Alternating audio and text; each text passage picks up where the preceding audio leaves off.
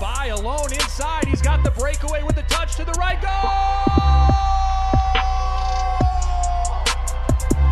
Everything you wanted from this debut. It's Brandon Bye. Taking a shot with the left. Goal! Isaac French from 25 yards out. The equalizer. Will Kidd with the touch of the goal. It's a go-ahead goal. Minneapolis City. This is the People's Pitch Podcast, the official podcast of your Minneapolis City Soccer Club, brought to you by Summit Brewing Company. Ladies and gents, do not adjust your dial. This is the beginning of year 5 of the People's Pitch Podcast, the official podcast of your Minneapolis City Soccer Club. I am John, and joining me today is my trusty sidekick, Nate Morales. Nate, is it as hard to believe for you that it is for me that we are on year 5 of this ride? It seems like we started just yesterday, like legitimately. How do we only have 135 episodes? That math doesn't add up. I was thinking about that the other day. Like, I don't think we take breaks that long, but maybe we do. It is, it's really hard to wrap my head around 5 years. We were so young. We were so full of potential. Just dreamers, John. And look at us now. 2 MLS draft picks and 3 babies later. We are still the number 1 podcast about Minneapolis City SC. I mean, we are.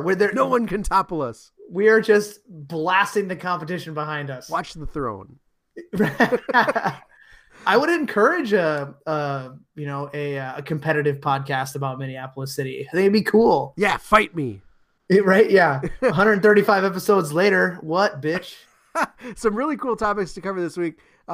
We once again are close to fame as another one of our very own was drafted in the MLS draft this week. We're going to dive into what that means to both club and player. 5 years is enough to have developed legends. So the club announced this week the creation of the Legends Club. It's not what you think. It's not a golf club. It's not a skybox where you get free drinks. It's just some dudes. We'll tell you all about it. Definitely not a strip club. And finally, we enter this week with one more session of our Invite Combine, and we're on the heels of our final open trial before rosters hit. So we're going to provide an update about kind of team building with probably 0 actual news, but don't take my word for it. We'll find out. It's funny because to go back to the Legends Club thing, we were trying to figure out, like, what do we call it? And someone was like, oh, it's, maybe we call it the Players Club. And I was like, nope. No, we're not in Atlanta. We're not a strip club in Atlanta, so we're gonna call it the Legends Club. Hey Google, play Players Club. Right, exactly. Ah, man. All right, so let's get started here. News came through on the Twitter machine on Monday that another Crow has been drafted into Major League Soccer, the MLS. Luke Hawkinson, chosen in the 4th round by the expansion team Nashville SC. They have spent the early going just loading their roster with young talent. They had something like 6 or 7 draft picks in the Super Draft. They were smart about their draft picks this year. And more than, they've got more guys on their roster than established playoff team Minnesota United. So perhaps panic mode is in order, but Nashville has taken Luke Hawkinson with the 80th pick, I believe. We have raved about his potential in the past. We were super excited when he returned to City this last summer. And now, while it wasn't in the same spectacular first-round fashion, we have another Crow going to the MLS. Yeah, Luke started out with us after seeing him in 2016 in our first year when we actually played his Shattuck St. Mary's team in a preseason match. And he immediately sparked our attention because he was arguably the best player on the field that day as a 17-year-old.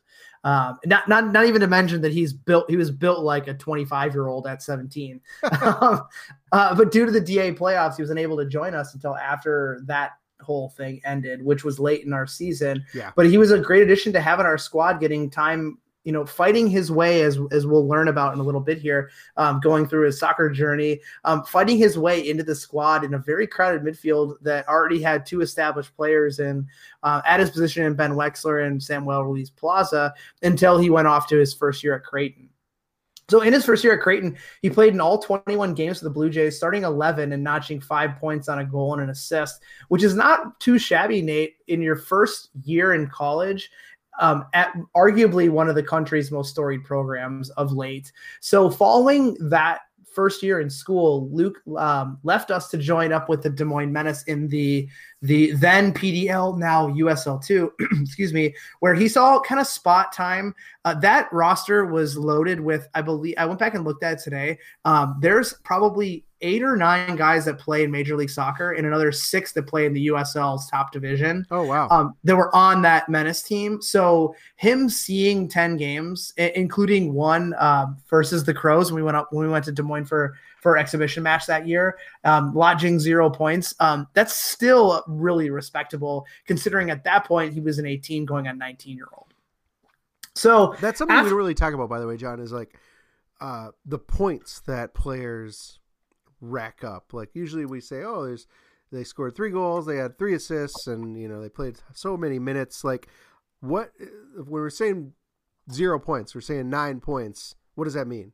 So you get points for certain amount of points for goals, certain amount of points for assists. So it's very much so like around these parts, how hockey players are. Oh yeah, how hockey players accrue points in a season.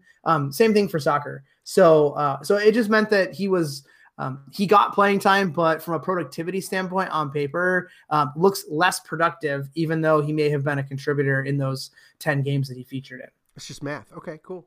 Yep, just math. So after kind of moving on from us as his introductory point into amateur soccer and then going off to Creighton and playing with the Menace, in his second year at Creighton, he played at 18 games for the Blue Jays, starting 14. Here's the points come in. He notched 9 points on 3 goals and 3 assists, bowing out in the Sweet 16 of the NCAA tournament. Following that second year in school, Luke left us to join up with once again, it was a model of consistency as he played 18. I'm all over the place here.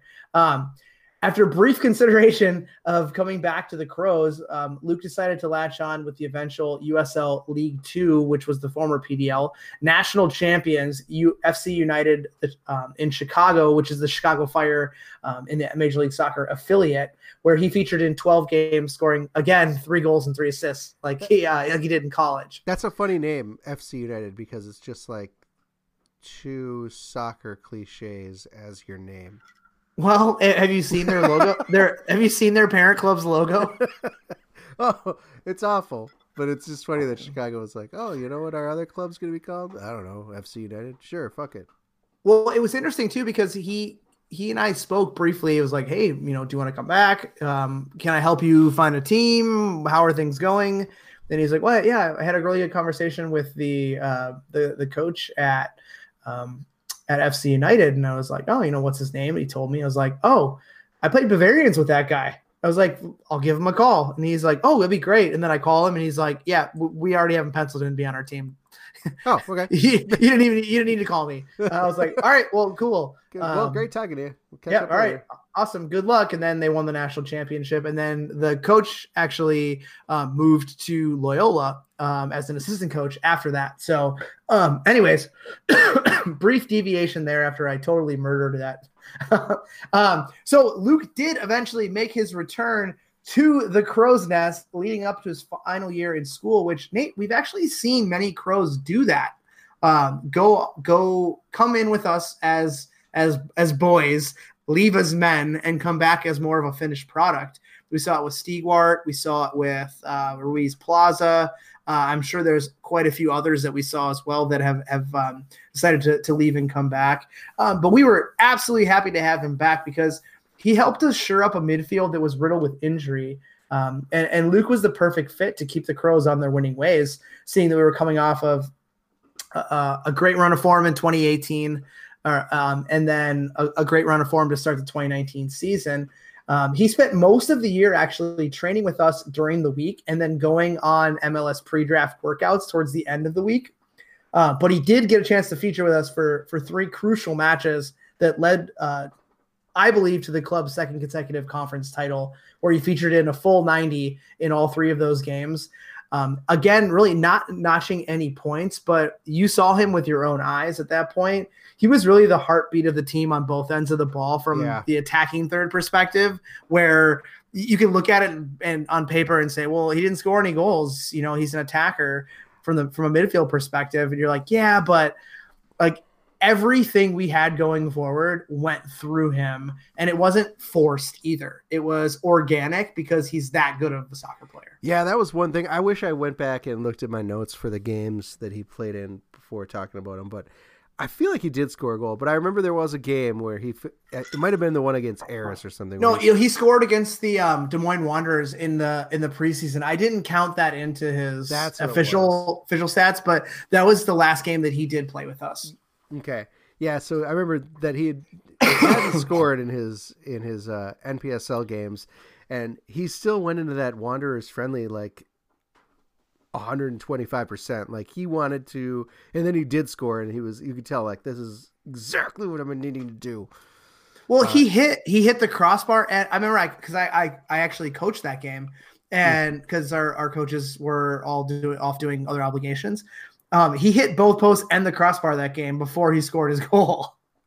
Yeah, I mean, so he was just pressing for it. Even against even in those kind of games, he was always hungry. It was great to have him on the squad, and like you said, always gave it his all, and really was the heartbeat of the team. Everything moved through him. You could tell that he was the guy that kind of the team counted on to make things happen, even if it wasn't scoring. But that's right, exactly. In the end, pretty cool for the program. That he gets for Minneapolis City, that we get another draft pick coming out of our little NPSL squad. But this is a lot of work for Luke. Like you said, he was leaving on the weekends, going to trainings, going to trials. What kind of what was that process like? I'm sure you've talked to him and talked to some of his coaches and some of the other people that were involved in that. Like what was that process like for Luke? Yes, before that, I do want to get into like a brief Luke story, because we're all about stories of our players, right? Yeah. So, going into that Des Moines game, being that fact that I had to coach the team, it was kind of a mixed match between both of our U23 team and then our NPSL team. We were really short on defenders, so I had to deploy a 3-5-2. And essentially what I did was, instead of it being a traditional 3-5-2, it was kind of like a 3-5-1-1. And I put Luke kind of in the withdrawn striker role, and I'm kind of explaining to the players how I want them to play. They're all going out for warm-ups and we're out of the locker room, and I stop him and I said, hey, just so you know, I basically built this formation around the fact that I want you to get as much of the ball as possible and play as little defense as you have to. And he looks up he looks up at me and goes, I'm cool with it, boss. And then he went out, and then he just remember he was just all over the place because he had so much coverage everywhere else. Yeah. It was like he did, less responsibility on one end of the ball meant that he could just maraud. He terrorized those defenders, and then at halftime, things weren't really clicking for him, like from a finishing perspective. And I said, is this working for you? Because I'm thinking about making a change. And he's like, don't change a thing. I got you in the second half. So, but anyway, so go back to your point as far as like what this whole process was like for him. I didn't have a huge conversation with him. He was at he came to our winter combine, which we'll talk a little bit about later, last week. So I was able to kind of talk to him about like, hey, you didn't go. It was actually the day of the first and second round. So it was very topical. Like, are you going to go on Monday or, so essentially he really didn't know where he would end up after a summer of really jet setting across the country for workouts. He did have an idea that MLS could be an option for him, but the future was kind of a mystery from that point. He had conversations with, and trials with, I think it was 6 or 7 different teams within the MLS last summer. Damn. And fans of City were really hoping, with fingers crossed, that Minnesota United would take him as more of the homegrown route. Right. They don't do that. Yeah. Nope. Yeah. We prefer to pick players that are going to burn out. Just go back in the file folder of Jackson Ewell. I was just gonna say that. Why would you pick Jackson Ewell, a future U.S. men's national team player, when you can get Abu Dunladi, where every one of his touches will be a disaster. Who's now playing with Luke. Anyways, but the cards just were not set to be played out that way. I think it was because Minnesota United had 2 4th-round picks and not a 3rd-round pick. Yeah. So there was a potential that if they did have a 3rd-round pick, they could have maybe moved up to take one of the guys who took in the 4th round, or maybe taken Luke. But anyways, didn't work out. He was selected, as you mentioned, 80th overall in the 4th round, going to the expansion side at Nashville. Not a bad city, Nate, to be living in for your first year out of school, for your first day job. Nah, man. Yeah. Nash Vegas, they call it. Bachelorette party capital of the USA.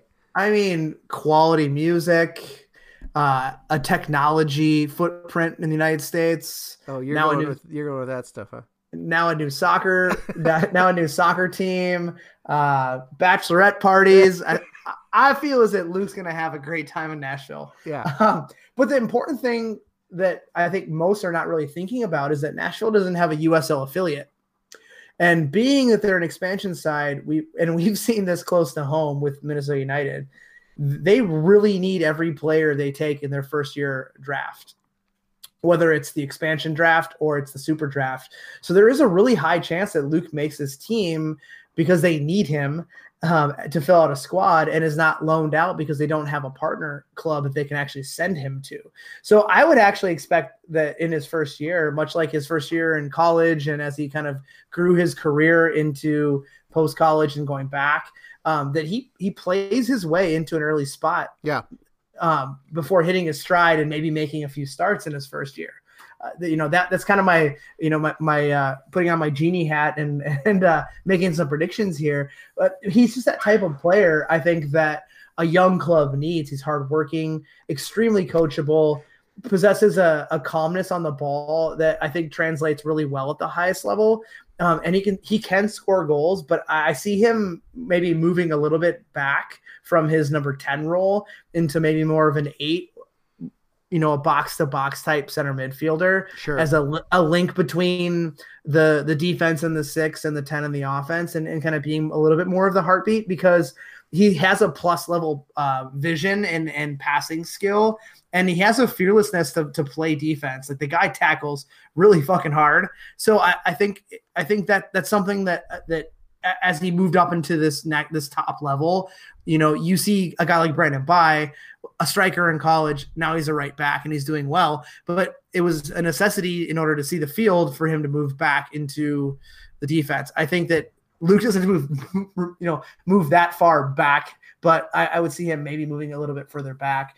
And I can tell you, Nashville did draft like 2 young defenders too. Like their second pick was a defender. I think they had a defender in the 2nd round as well.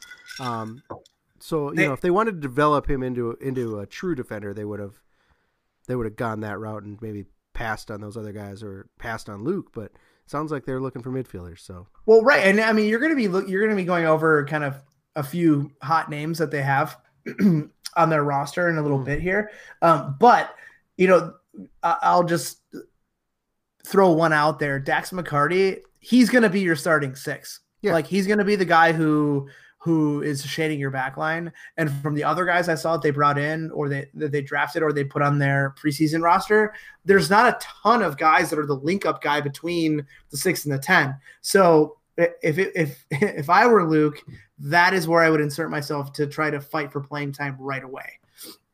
But I can tell you this, Nate, with Brandon going to New England 2 years ago, I paid way more attention to the MLS game, on top of the fact that we have a team here in our market. Despite anything I say, I watch all their games. I don't go to a lot because the timing doesn't work with young kids for me. Yeah. But I watch all of them on TV. I hope that they do well. But I was following every day New England Revolution news. This transaction and the possibility that Luke makes the team in year 1 and actually plays is one that I will be for sure turning into Nashville games and following that news, because I can say this selection hits a lot closer to home for me, Nate, seeing that I've known him as a kid, like a literal kid, since he was in like prep high school. So I feel like I have a little more vested interest in following Luke because of that, and super proud for him. And I'm just happy to see that he was able to be recognized for the player he is, because in America, unless you're lighting up a score sheet or you're like a A+ defender, anyone who fills out in the center of the field there goes overlooked. So I'm hopeful that this is a really good stepping stone for him. And I think an expansion side, ideally Minnesota United would have been awesome, but I think an expansion team, not Miami, is a really good spot for him. Yeah. I mean, I agree. Like, even if Minnesota United picked him, like, he'd be playing in Madison. He'd be playing in Madison. Absolutely, because he'd be 5th or 6th on the depth chart. When you think that they're going to move Hassani Dotson to midfield, you got Ozzy Alonso, you got Jan, and then they've got their pick of guys that they're trying to play at the wing that really should be number 10. So who knows? It's good that they passed on him. Would have been cool to have him. I will say, circle June 13th. On your calendar, because that is when Nashville SC visits Allianz Field. John, you want to go? Let's go. You want to be my guy? I'll be your guy for sure. Right, yeah, I got a ticket. Wait, what day is it again? June 13th. May have a child's birthday, but I'll figure it out. You may have a not that day, but that weekend. Yeah, no, 100%. And Luke, if you're tuning into this, you better give me your jersey. Yeah, we'll be pushing the little kids out of the way. Down, get the fuck out of here, kid. Hey, I know him. Kids are like, sign my water bottle. I'm like, give me your shirt. Yeah, right, exactly. But John, to your point, like, as if crow watching isn't enough for people to tune into the MLS when it's someone like Brandon Bye or someone like Luke Hawkinson, I think there's a number of reasons to keep an eye on Nashville. When you think about it, there are Minnesota connections galore down there. I'm sure most people haven't been following what's going on with the Nashville expansion, but Luke will join another Minnesota native and a former Loon, Eric Miller of Woodbury, along with, like you mentioned, another former Loon, Abu Dunladi. So that'll be great to watch him sky shots over the crossbar. And other notable names. I was going to say, pull his hamstring in preseason. Yeah, get a beautifully played through ball right to him and just dribble it right out of bounds. But anyway, other notable names in Nashville are Jimmy Medranda, one of my favorite players of all time for some reason. He's a former Sporting KC speedster. You just like to say his name. I do, Yimmy. David Accam, who I think used to be at Columbus, one of their forwards. Yep. And for fans of mediocre U.S. men's national team players, you've got Dax McCarty, who you already mentioned, and John Lovitz. I mean, no, Daniel Lovitz. John Lovitz is the guy from Saturday Night Live. Mediocre U.S. national team players. Dude, Dax McCarty is a good soccer player. But you know what? Yeah, that's true. So before I dive in here. They were starters, John. What are we doing starting Daniel Lovitz? I have no idea. I would rather start John Lovitz, to be honest. But a quick Dax McCarty note: if you listen to the Benny Feilhaber and Sal Zizzo podcast, I don't know if you ever listened to it. No. You should start listening to it because Eichel Para is also like a regular guest host on it. Oh, cool. So it's a really good podcast because they dive in. We're totally deviating here. Sorry. They dive into like the players side of soccer in America, and there's a lot of like U.S. national team camp jokes and a lot of like just MLS type jokes about like things you don't know how it actually works. And they have a guest on every week, and it's usually like one of their friends or one of like a guy they played with on the national team. But the Dax McCarty episode is one of the best because he talks the whole time about how he couldn't hold off from fighting against an internet troll on Twitter because the guy went like way too over the top, and he just like went 2 feet into a Twitter troll argument and found out it was like a 16-year-old kid. And like the things he said to him were wildly inappropriate for the fact that he's a 16-year-old kid. Well, what do you expect? You gotta, of course, It's some little kid, but still. I would implore all of you listening and yourself, Nate, to tomorrow at work or whatever you're doing to go on and find that podcast and listen to the Dax McCarty episode because it's really, really good. What's it called? And, it is called BSI. I'm pulling it up right now. I'll come back to it. Okay. So to answer your question real quickly and to talk about kind of the names you mentioned, I think the names on that list alone are far better than what Minnesota United rolled out in their first year. Isn't that crazy? So, right.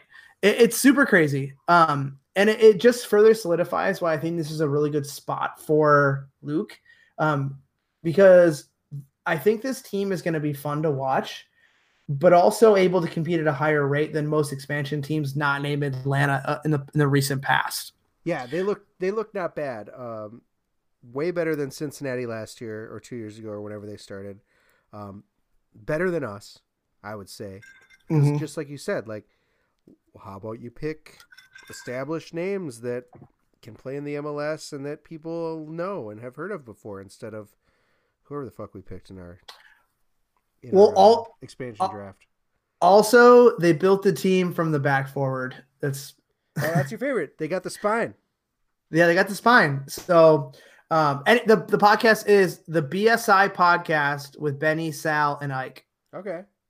The best part is that Ike is only on when they have a segment called Ike's Interrogation, and he asks 5 questions. And if you plead the 5th, then you don't want to plead the 5th.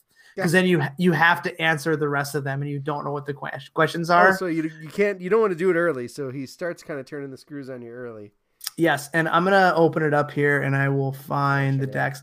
I will tell you what episode number it is. The Landon Donovan episode is pretty good too. The Dax McCarty episode is episode 5, and it's titled "Dax Joins the Gang." Discusses his Twitter troll and how the end of his Red Bull days really went down, and 2 interesting stories from U.S. national team camp that he shared with Benny. Right. One of them being, spoiler alert, how Benny Feilhaber got cut with Dax McCarty and then went into Klinsmann's office and talked him into keeping him. Yeah, the podcast itself is great. There's only 20 episodes. It's only 1 season so far, but it's really good. Cool. Anyways, enough about other people. We totally deviated there. So from 1 future club legend in Luke to 4 current ones, it was announced 2 weeks ago that the club in its 5th anniversary season would be adding a new element, and that is the recognition of players from the past to etch their names into club history books.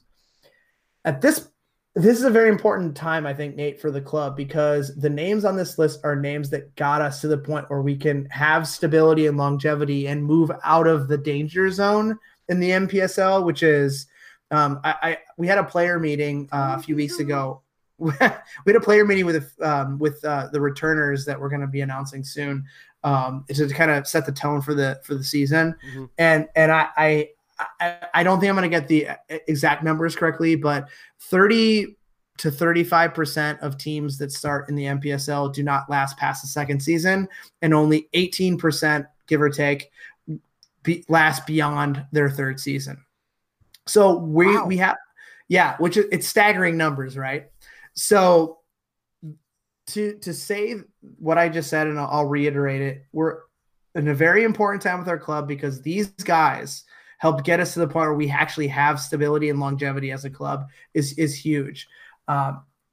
These guys had to deal with massive growing pains, whether it be, training spaces or shitty travel experiences because we hadn't figured everything out.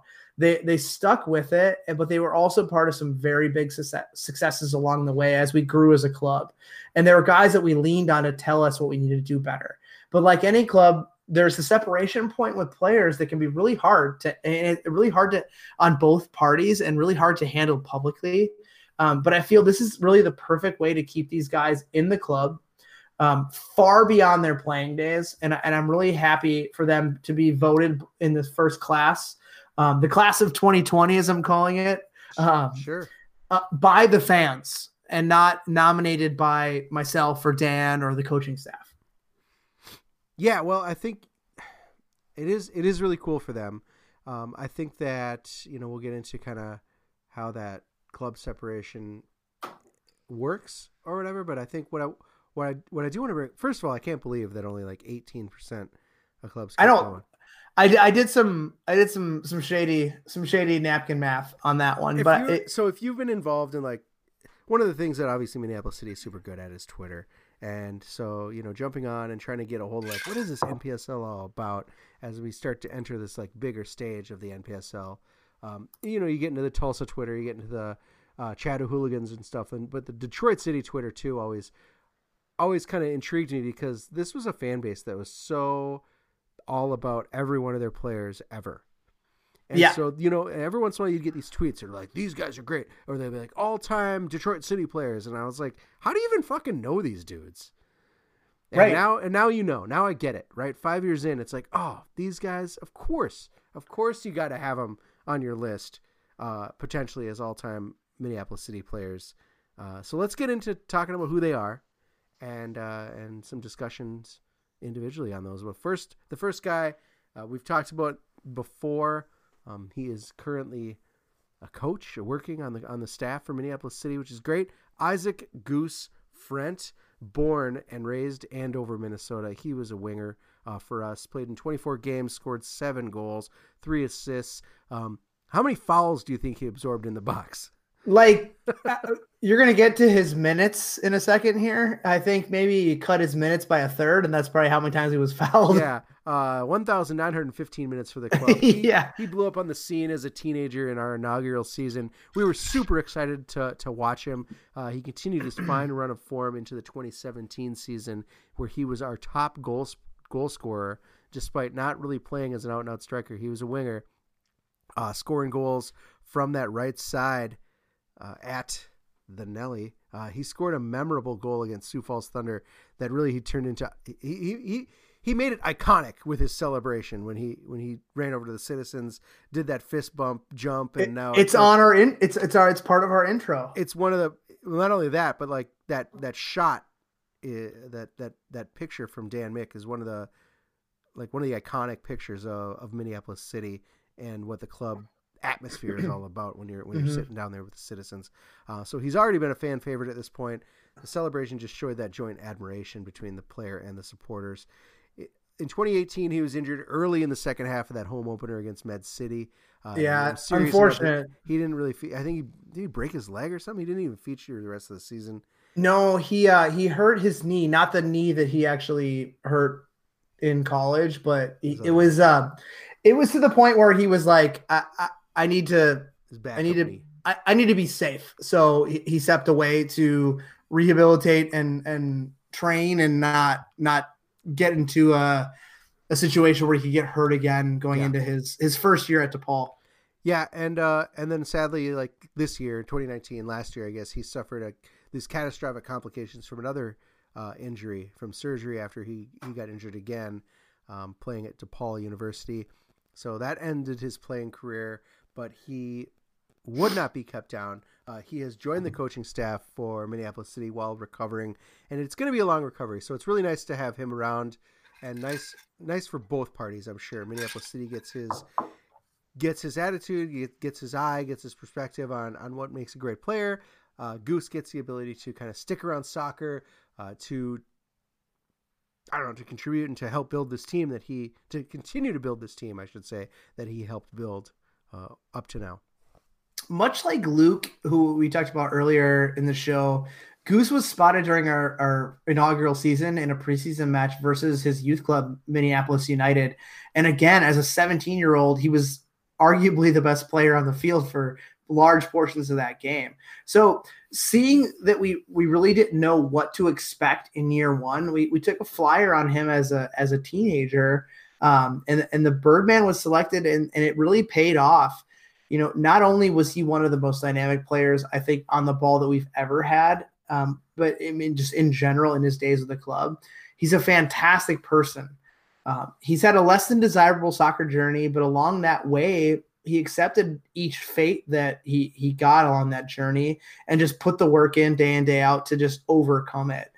spending a lot of time in the training room sucks. But because of his playing style, which talked about how many fouls did he draw, he invites a ton of contact. Yeah. So, I mean, and he's not built like a China doll or anything. He's a solid kid. He was very muscular as a teenager, and he only got stronger, low sense of gravity as he was going through soccer season. But he never really let an injury keep him down. And as we noted a few shows back, and you mentioned earlier today, career cut short. We don't need to go into that. Definitely far too short with an injury. But I think it's an injury that would keep a lot of people out of the game altogether. I think it would kind of throw you down a dark path where you might not want to be part of something soccer related for quite some time until you can kind of wrap your head around the fact that it's not going to be the way it used to be. But not Goose.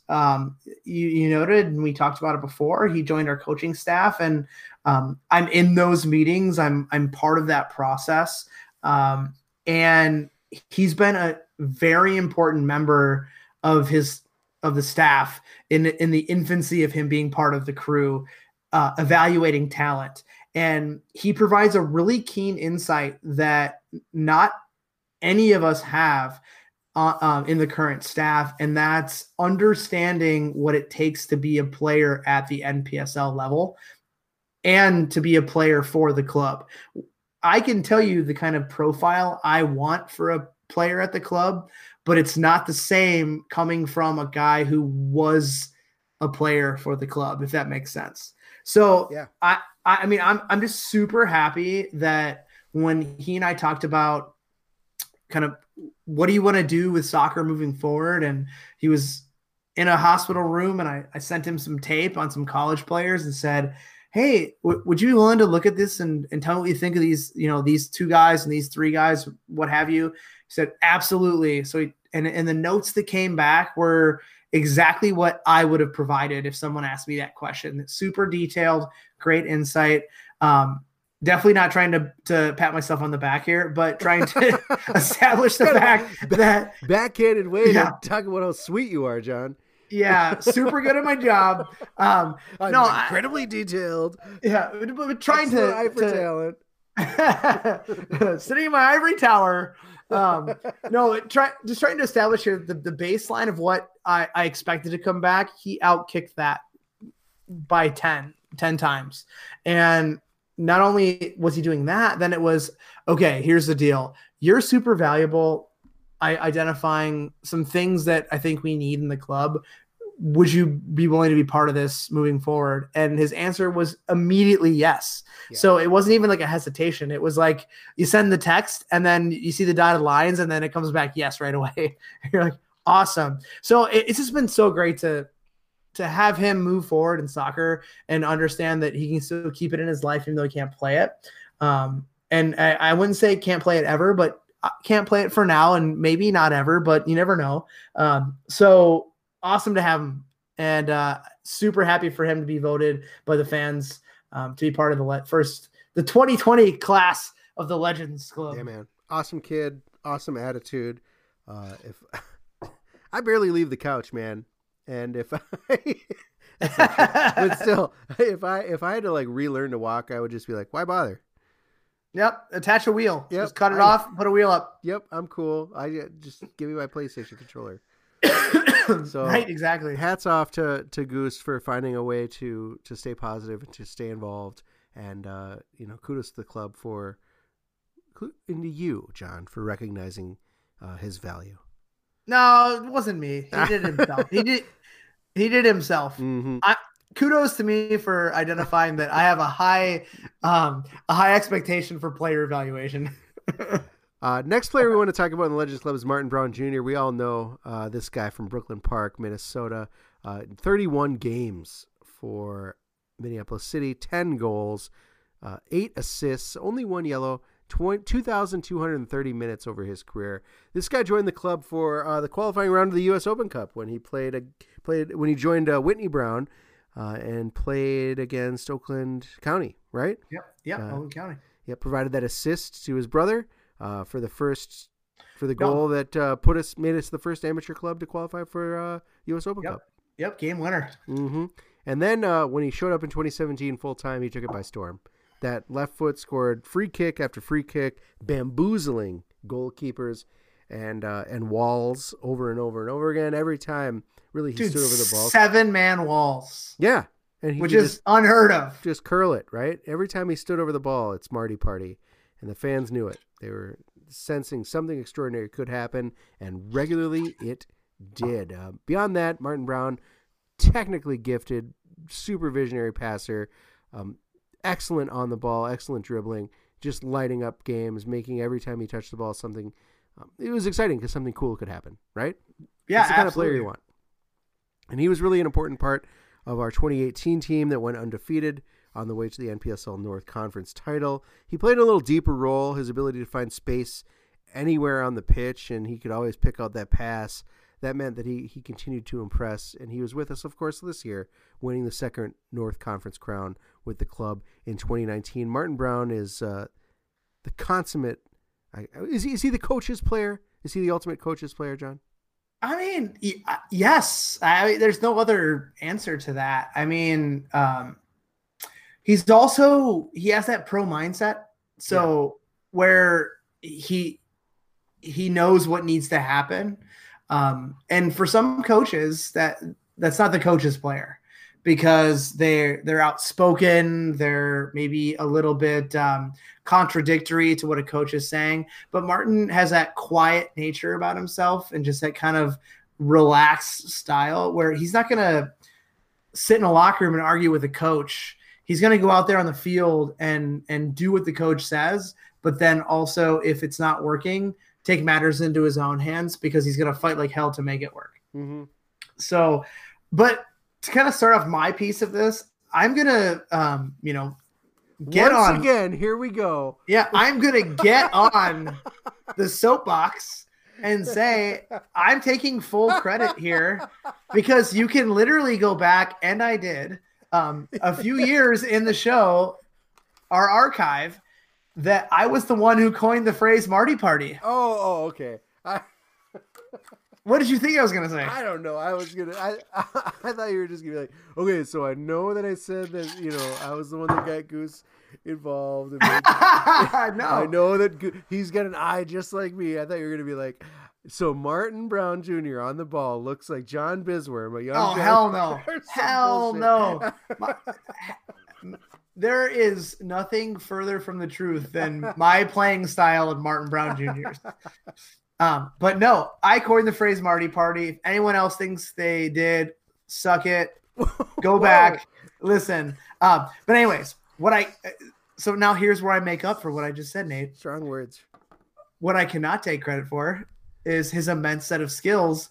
Martin, when he is around a soccer ball, is so dynamic, and it can be in a game. It can be fucking around with the ball on the sideline, during a water break or practicing free kicks. It's just this immense set of skills and natural comfort around a soccer ball. Mm-hmm. So he also had some injury setbacks in his younger years when I believe from what I wasn't here in Minnesota, but from what I've been told, he was injured when his stock was at its highest point, and that stunted his growth in the game. And around that kind of the last setback he had from an injury perspective is when we booted up our first Open Cup run, which is where we kind of crossed paths and led him to joining us. And really the rest is history. I mean, he's a model of consistency during his time with the club.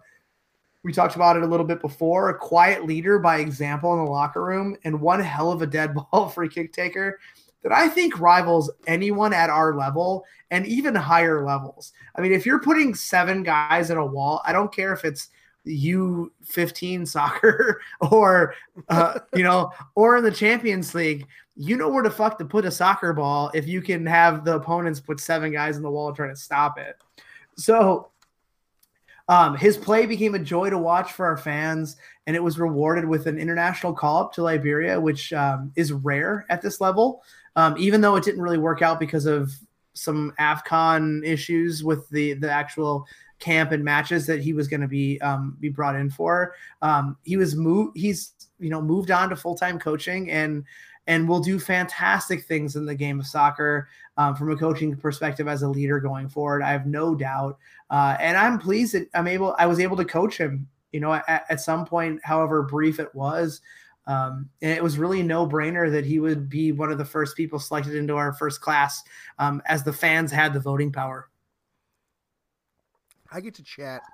Sorry, I was right in the middle of drinking. I get to chat with Martin every other week or so at the Mexican Futsal League that the boy plays in. Martin, he's gotten his hands full with that Maplebrook junior high kids squad. They're crushing it. They've got a goalkeeper that's about 7 feet tall.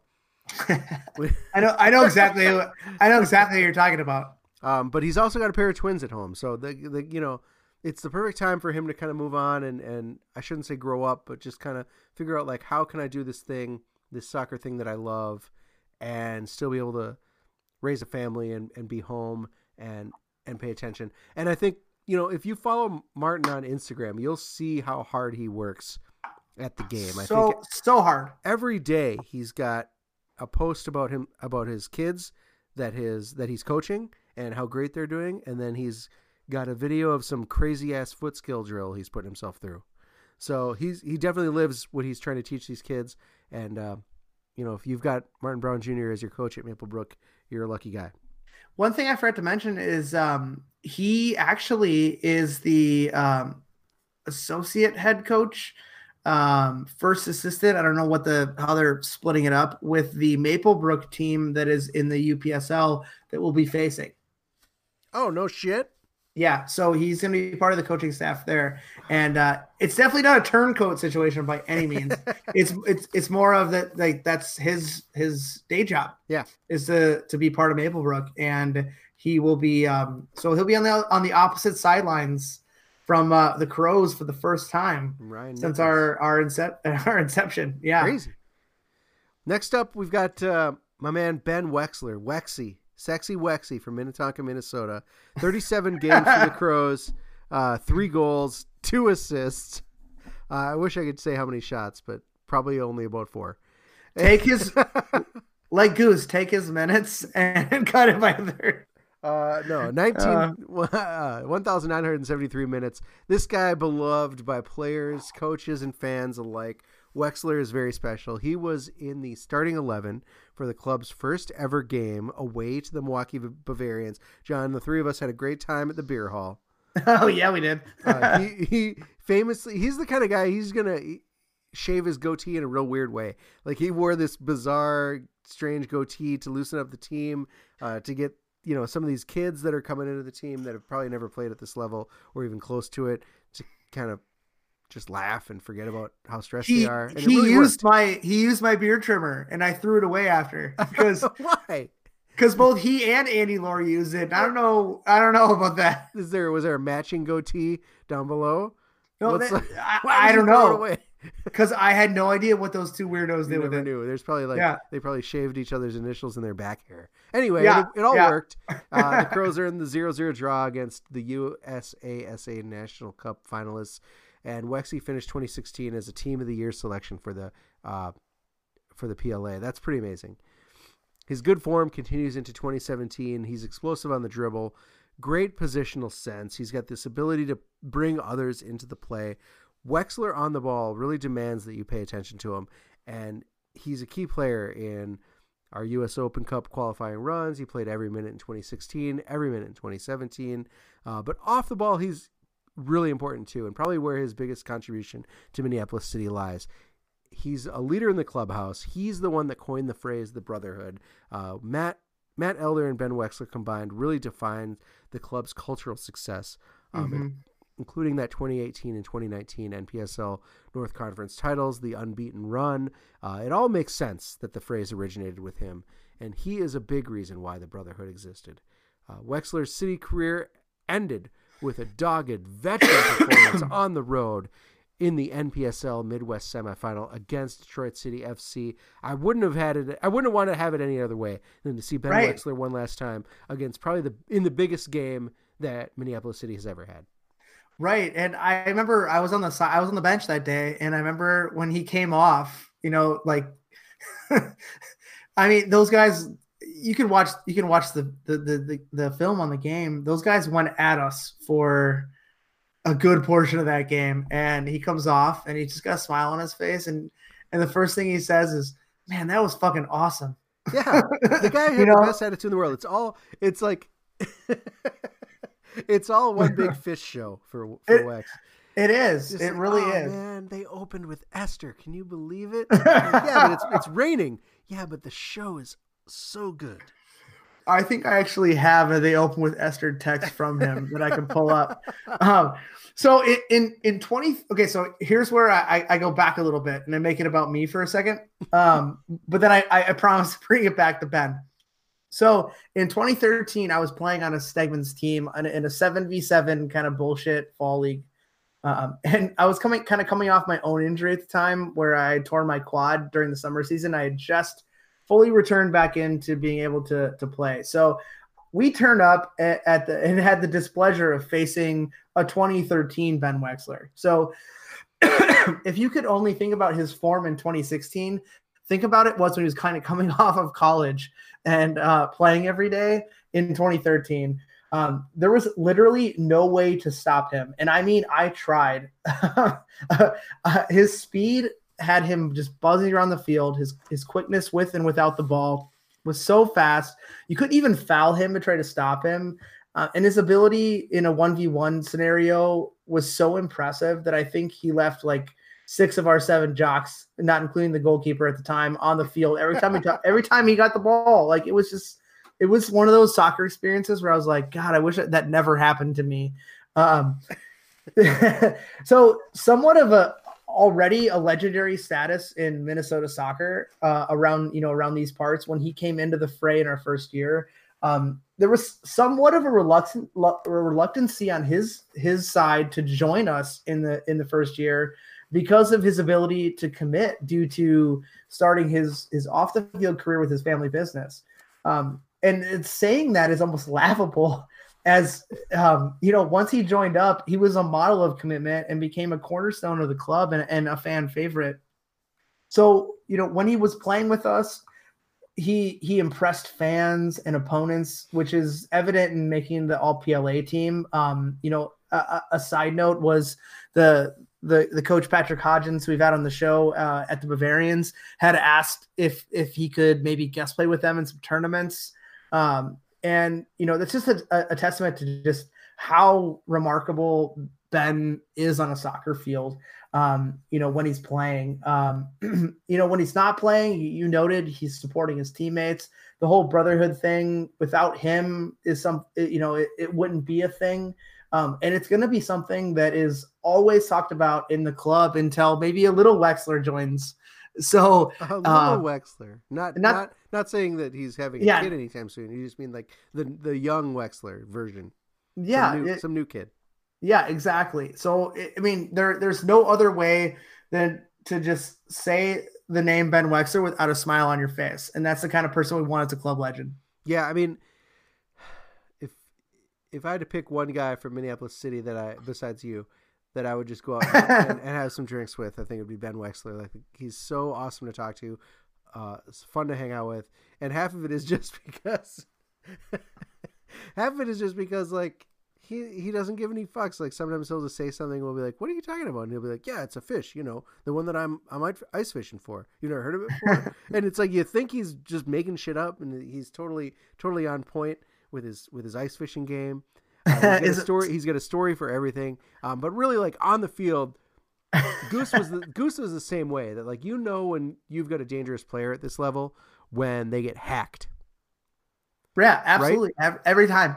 It's the PLA, the NPSL, not the kind of league where someone is going to, or a team will, I guess, professionally over and over deal with getting smoked.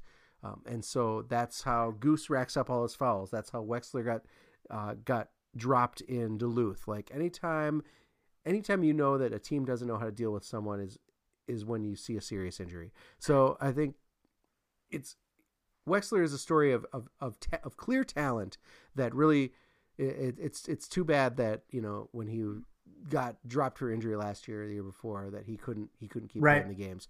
Another guy that, like, you wonder, another guy that, like, coach's preference, you don't play him, but it's clear that he needs to be on the field, kind of a thing. Quick Wexler story. So last season, I turned up to our one of the training sessions where we have our weekly management meeting, and I obviously stuck around to chat with the guys and watch. And I the team's kind of huddling, and I kind of lean over and say hi to Wexler, and I look down, and his hands are just like so dirty, like it's like he played with mud all day. And I'm like, dude, what the fuck? And he goes, yeah, I took off work early and I went mushroom hunting until sundown, and then I came to play soccer. Of course you did. Right, exactly. And that sums up Ben Wexler. Mm-hmm. That's awesome. The next guy, Tim Wills. Tim's from Portland, Oregon, but he moved to Minnesota for college, graduated from Carleton with his twin sister. Yep, twin sister. Yep. I remember we talked to Tim in the early days when we were in the conference room of our advertising agency. At the time, the school's we drank a lot of bourbon that night. Yeah, we did. A lot. Tim at the time was Carleton's all-time leading goal scorer and points leader, and he decided to stick around Minnesota. He was only beat by another Crow, Brendan McGarity, right? Yep. Yeah. Yep. So what sets Timmy apart was his awareness of and his ability to get into pockets of space. Like, John, you talk about this all the time. Tim Wills does Tim Wills things. He seems to be playing a different game. He pops up here and there. He moves the ball. He brings people into play, and sometimes he'll score goals, but usually more of a field goal.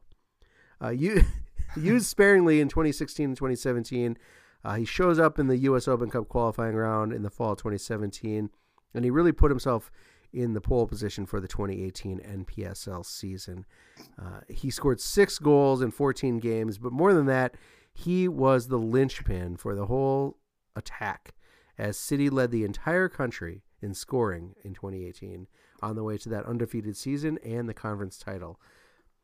He was similarly important in 2019. He chipped in with a goal every third game, and he helped to amplify the attack as City retained the conference title.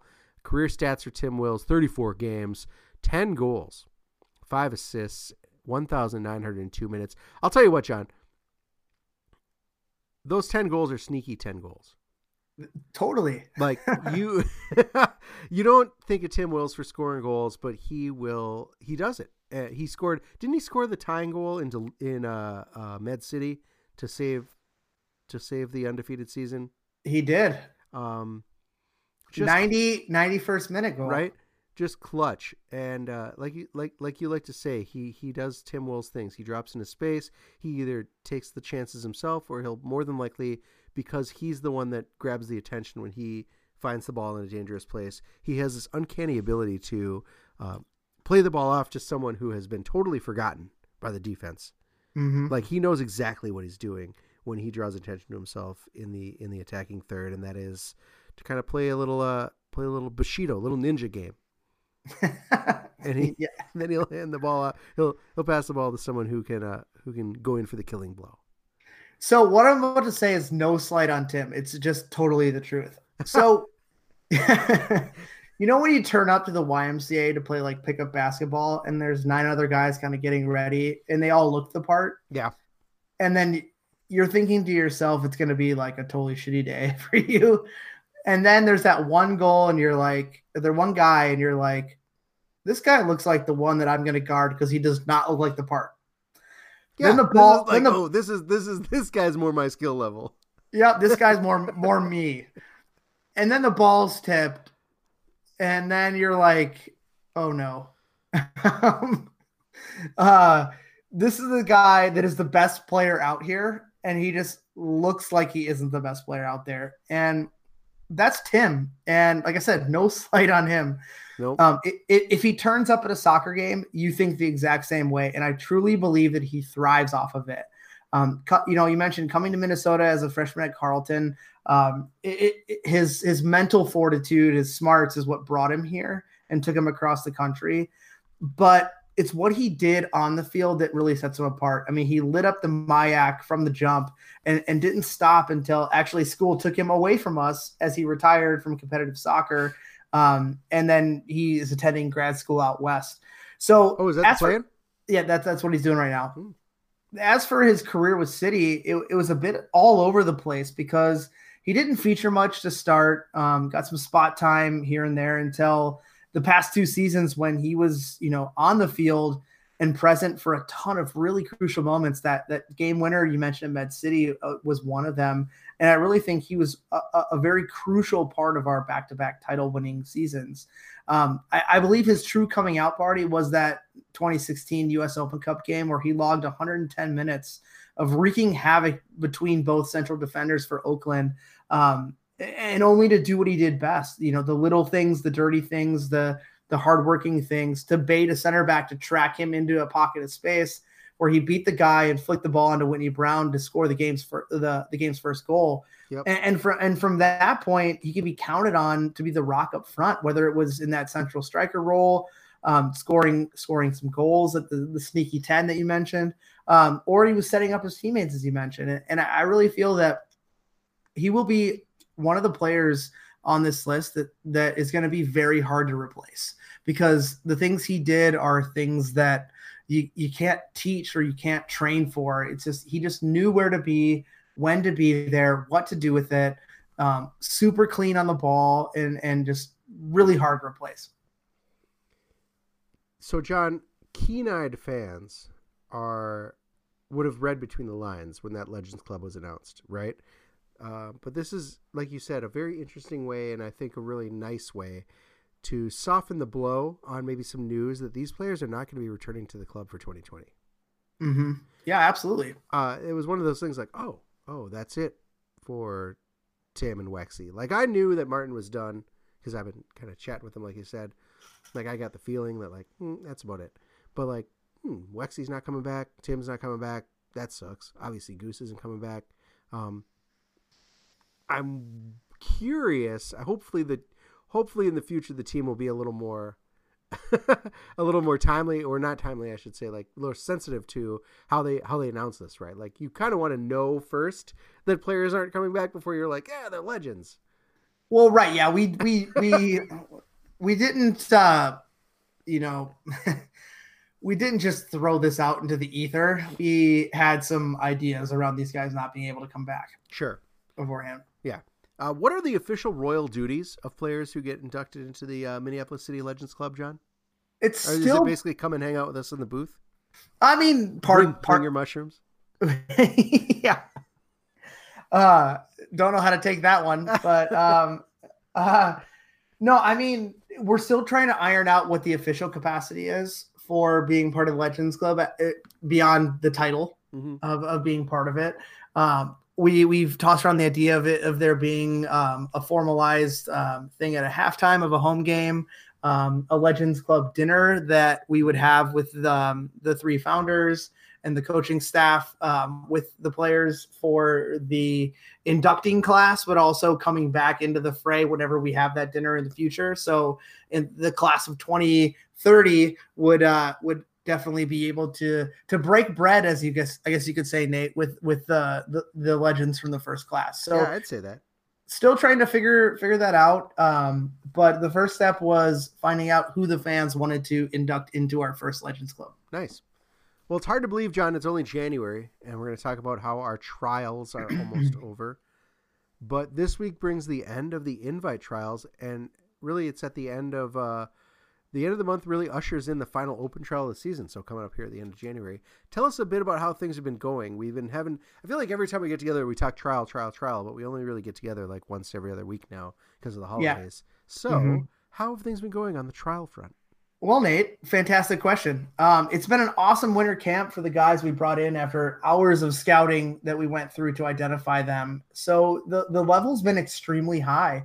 I think maybe higher than it's been in the past. There's just a glut of quality players that we can pick from, and there are some really tough decisions to be made in the next coming weeks as we look to finalize our roster, because we have a little something called an Open Cup game in March. So we really got to start training for that. But we've tipped our cap a little bit with announcing some of the legends on some of the players that we need to replace. But there's honestly 3 to 4 players at each of the positions of need that we have that range from Division I players down to Division III players. Some guys that have come to us with previous MPSL or UPSL experience already.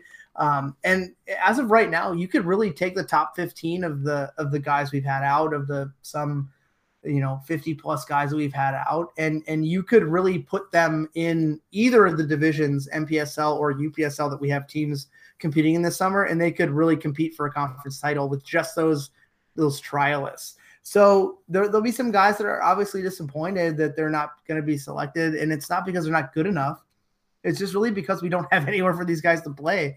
But if those players understand the setting and the reasoning why that they're not selected, and we keep them on our radar, we're definitely set up for a bright future with this club, with the younger players that we're seeing come in. It's cool to hear. Like, we've got so much talent locally that could fill a team or two of players. Like we said, is it kind of hashing out that, even like when we were talking to Ryan, like, even though it's not officially the U23 team anymore, like, are you finding that a number of younger guys are coming out to trials than you would expect, and so it's kind of going to be easier to fill as a quote U23 team, or is it kind of like, are we finding veterans kind of crawling out of the woodwork that we were surprised about? I guess you wouldn't be surprised because they were all invite, but still, you know what I mean? Well, I think both, Nate. I mean, I think it's a healthy mix of some guys with some veteran experience, but also we're never not going to have younger players to look at. It's really just finding the right ones that fit our club profile and can fit the need of the coaching staff. So, like, my whole responsibility is to bring these guys in to allow the coaches to select from them. And unfortunately, we just don't have a spot for all of them. And I really wish we could, but, we've talked about the Aiden O'Driscolls of the world that we've had in for trials that didn't make the team right away. It's just really getting across those guys that, whether it be sticking under the umbrella with a Stegman's type option for a summer, or it be going somewhere else to play and coming back to play with us, that we love to have them, but it's a no for now kind of scenario. Speaking of club style, is there a Minneapolis City style of play at this point? I know, like, you came up watching Manchester United. I started watching Arsenal when Wenger was kind of on his last legs and finally worked out. But you could tell watching Arsenal in 2014 what Arsenal soccer was supposed to be. You could tell back in the day what Manchester United soccer is supposed to be when Ferguson was there. Like, is there a Minneapolis City style of soccer that we are now looking to play and find players to fit that style? I think it's more. I think yes. It definitely goes down to the coach. Obviously, I think Matt plays a different style than Adam did. Very similar style, but in some aspects very different. But I think it really leans on a player profile of the type of individual we want to have in the club. Okay. And then the style of play will shake itself out with having like-minded individuals together. Nice. And guys that have the commitment level to be part of this, versus saying our target strikers need to look like this and our center backs need to look like this. It's not really like that. Yeah, it's not about fitting the job. It's about if you're the right kind of guy, we'll find a job for you. Right, exactly. So I guess the answer to your question is no, I don't think there is a defined style or system of play that we have. I mean, in some aspects, yes, but in other aspects, no. It's very non-bizworm of you. That's interesting. Well, John, you mentioned that there is going to be some open trial here coming up at the end of the month. What do you got for us? Well, it's going to be our typical open trial. I guess you can call it our street free agent type trial. We have 2 every year. And, we've taken players from all of them. So we're looking to fill that trial up. So if you go to mplscitysc.com, you can sign up for the trial today. All right. Street players. If you're a freak in the streets, sign up. That's the end of the show tonight. It's been we've had a long show tonight because we haven't talked in a while. I know. Thanks, as always, to the show's sponsor, Summit Brewing Company. It's going to be snowing all weekend. It's the best time to lock yourself into your house and drink a case of Summit Winter Ale. Get some at your local liquor store or snowshoe to your watering hole today. Summit, it's a more meaningful brew since 1986. If you're into giving back to the community, it is time to give to the club that gives back. Minneapolis City is, I will remind you, a 501c3 that provides a safe, reliable, and fun environment for young people to play the beautiful game. Look for us this off-season hosting play events in partnership with community centers around the city. And please consider a tax-deductible donation to a true city-focused organization. Hey, it's never a bad time to become a Minneapolis City member. You got to do it for less than the price of 2 full gas tanks, $65. Is that really? The gas might have gone down. $65 allows you to support the club and get some cool stuff in return. You get, of course, your membership scarf. You get a membership card that's going to get you all sorts of deals, 10% off at the club shop, deals on Summit at our official game day bar, Palmer's. Plus, you're going to get that vote on important club matters. They're all such as membership board matters, choosing scarf, choosing kit designs. It's all been good. Oh my God, I'm so excited to see these kits on the field. Visit mplscitysc.com and make it happen. Get in on the action. Hey, if you have anything you want us to cover in the off season, make sure you get at us. If you have any hard-hitting exposés that you've been hoping we undertake, let us know. Send us mail. It's so easy. Hit us up on Twitter at The People's Pitch or through email at mcscpodcast@gmail.com. Excuse me. All questions, comments, and concerns are welcome. And finally, as always, hit that club up at MPLSCSC on Twitter, the hottest Twitter game in amateur soccer. And that's all for this week. I have been Nate. That has been John. Hey, until next time. You got hoofed. That was a loud one. I know. I thought I would go beyond the whisper today. Poster burning maple weeds, cradle major keys. Thinking back, I've been major since the minor league. So supreme, too much sauce off my olive NMDs. I could staple steez, bend the goat so I get the cheese, never fall. Rake them leaves and make sure every moment gets seized and everything I